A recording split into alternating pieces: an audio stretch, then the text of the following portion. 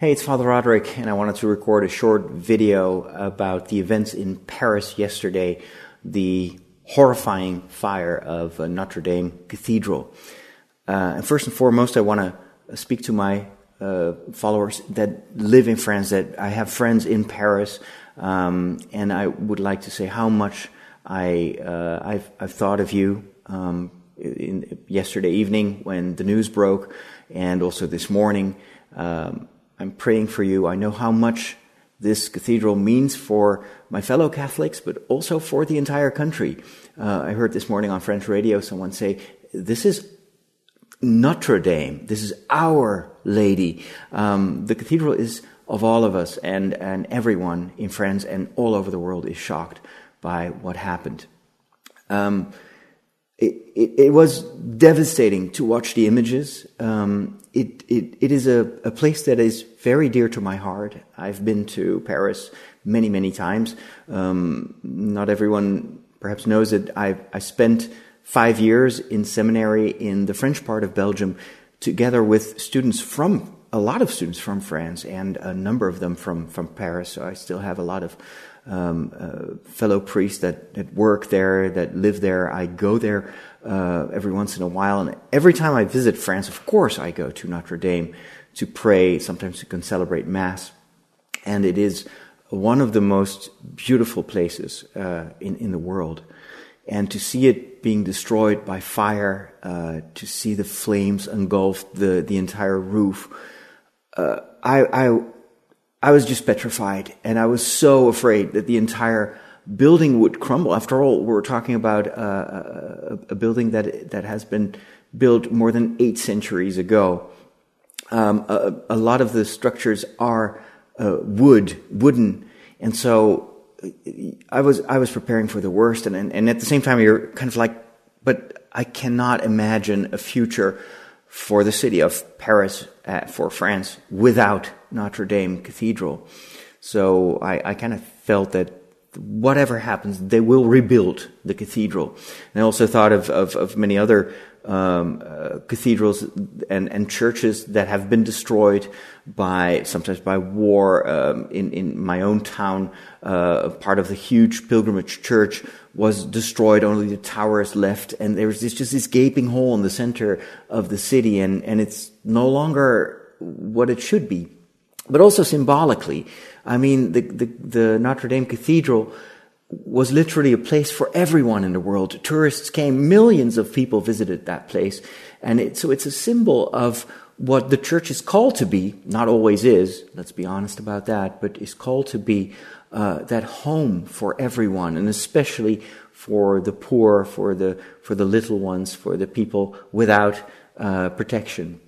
And to see that roof being destroyed by this horrible fire is just disheartening. It's shocking. Now, I've been following the news until very late at night, and this morning I woke up and immediately, of course, checked what was going on, and I was so relieved and really said a prayer of thanksgiving for a number of things. So first of all, that it appears that the main structure of the cathedral has been saved, thanks to the incredible work of the firemen and hundreds and hundreds of people that have been at work throughout the night to save the overall structural integrity of the building. I was also stunned to see some footage from the interior of the Notre Dame Cathedral, and you see this. The first image that I saw this morning was the interior of Notre Dame. You see water on the floor, but you still see the benches. You see the altar in the distance that has miraculously not been destroyed at all, and right in front of the altar, the place where normally it's kind of an open space, there are some of the pews there. That's where the main bell tower crashed into the ground, but it didn't hit,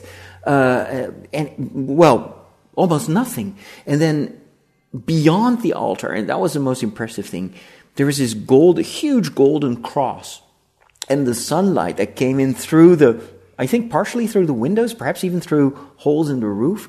It was shining straight onto that cross. And since it's gold plated, it was this just vibrant sign, this cross like that was still there. And I know for many of my friends in Paris, especially for my Catholic friends, that was almost a sign from God, from heaven, that, I am still here. And this all happens, of course, in Holy Week, the holiest of times for Christians. A time where we remember the suffering of Jesus and include in that suffering, of course, the suffering of everyone that he lived and died for. So it's in a way a metaphor. At least I know that some of my friends in France kind of see this as a metaphor of the suffering church, and also of the very, very difficult times that the church in Europe and in the entire world goes through right now, with also the destruction from the inside by all the scandals and all the abuse. And it's like, well, that too is like a fire that seemingly is threatening to destroy everything. But then in the middle of that darkness and in the middle of that incredible sadness of seeing so much being destroyed, there is this vision of that cross that is almost like telling us, I will be there, and I'm here in the middle of that suffering, with the symbol of any suffering that falls upon man. But God is not distant. He has been carrying that cross with us and for us. And that is a sign of hope, or at least for me it is.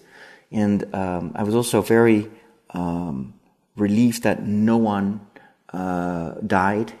They evacuated the church. It happened like right after closure time, but then there are always people inside that cathedral, as you can imagine, so they were able to get everyone out in a few minutes. There have been, I think, 3 firemen and other assistants that were hurt, but they are undergoing treatment, but they're going to make it. So that also is a reason to give thanks, that it's only in a certain way just brick and wood that has been destroyed. Also, I was incredibly relieved to hear that a lot of the precious works of art, but also the relics. There is, among other things, a relic of the crown that Jesus wore during his suffering, during the way of the cross. A very important relic that has been kept there for centuries, and many generations have come on pilgrimage to worship those relics and to feel connected through those relics with the suffering of Christ. That all those relics have been saved. And so all that too, symbolically for a lot of Catholics, is very, very important. And was it the mayor? No, I think it was the president of France who said, "We are going to rebuild this cathedral, and we will do it together, and we'll do it together with the entire world." And immediately, people from all over the world have started to pledge and to give in order to rebuild this cathedral. And maybe that's very French, but I felt that there was a certain pride, there was a certain, in a good way, like, this is our cathedral. We are going to stand strong. We are going to rebuild this. And you see the hope of those words. And for me, that is essential in this Holy Week. It's not just about suffering. Ultimately, especially in the last 3 days, Holy Thursday and Friday and Saturday, it culminates in the celebration of hope and this light of the Easter candle that is carried into the darkness of our world, and that announces that the future is not dark, is not desperate, but the future is full of hope, full of life, and full of God's everlasting presence. And that is what I hope that this tragedy will also instill in the hearts of everyone who is involved in rebuilding this cathedral, that where people find each other and help each other rebuild what was lost or what was destroyed, that in itself is grace and something incredibly positive and something that builds up much more than just a building. It rebuilds our relationships. It binds people together. It's one of the things that I always tell other people, and I didn't come up with that, but I heard it somewhere else. Like in moments of disaster, in moments of crisis, when there's been an attack, when there's been a natural disaster, don't stop asking where was God? Or even worse, hitting other people over the head. Where is your God? But always look for the helpers. Where are the helpers? Where are the people that are jumping in and are trying to help in small ways and in heroic ways? Because that is where you will see also God at work. God is not a magician who prevents any form of suffering or any disaster from happening. But if you look at Jesus, he's always there where people suffer in order to lift them up and to help them carry their cross. That is where he has been. And Jesus says somewhere, who sees me sees the Father. So if you want to know where God is in these disasters, look for the helpers. That's where he is.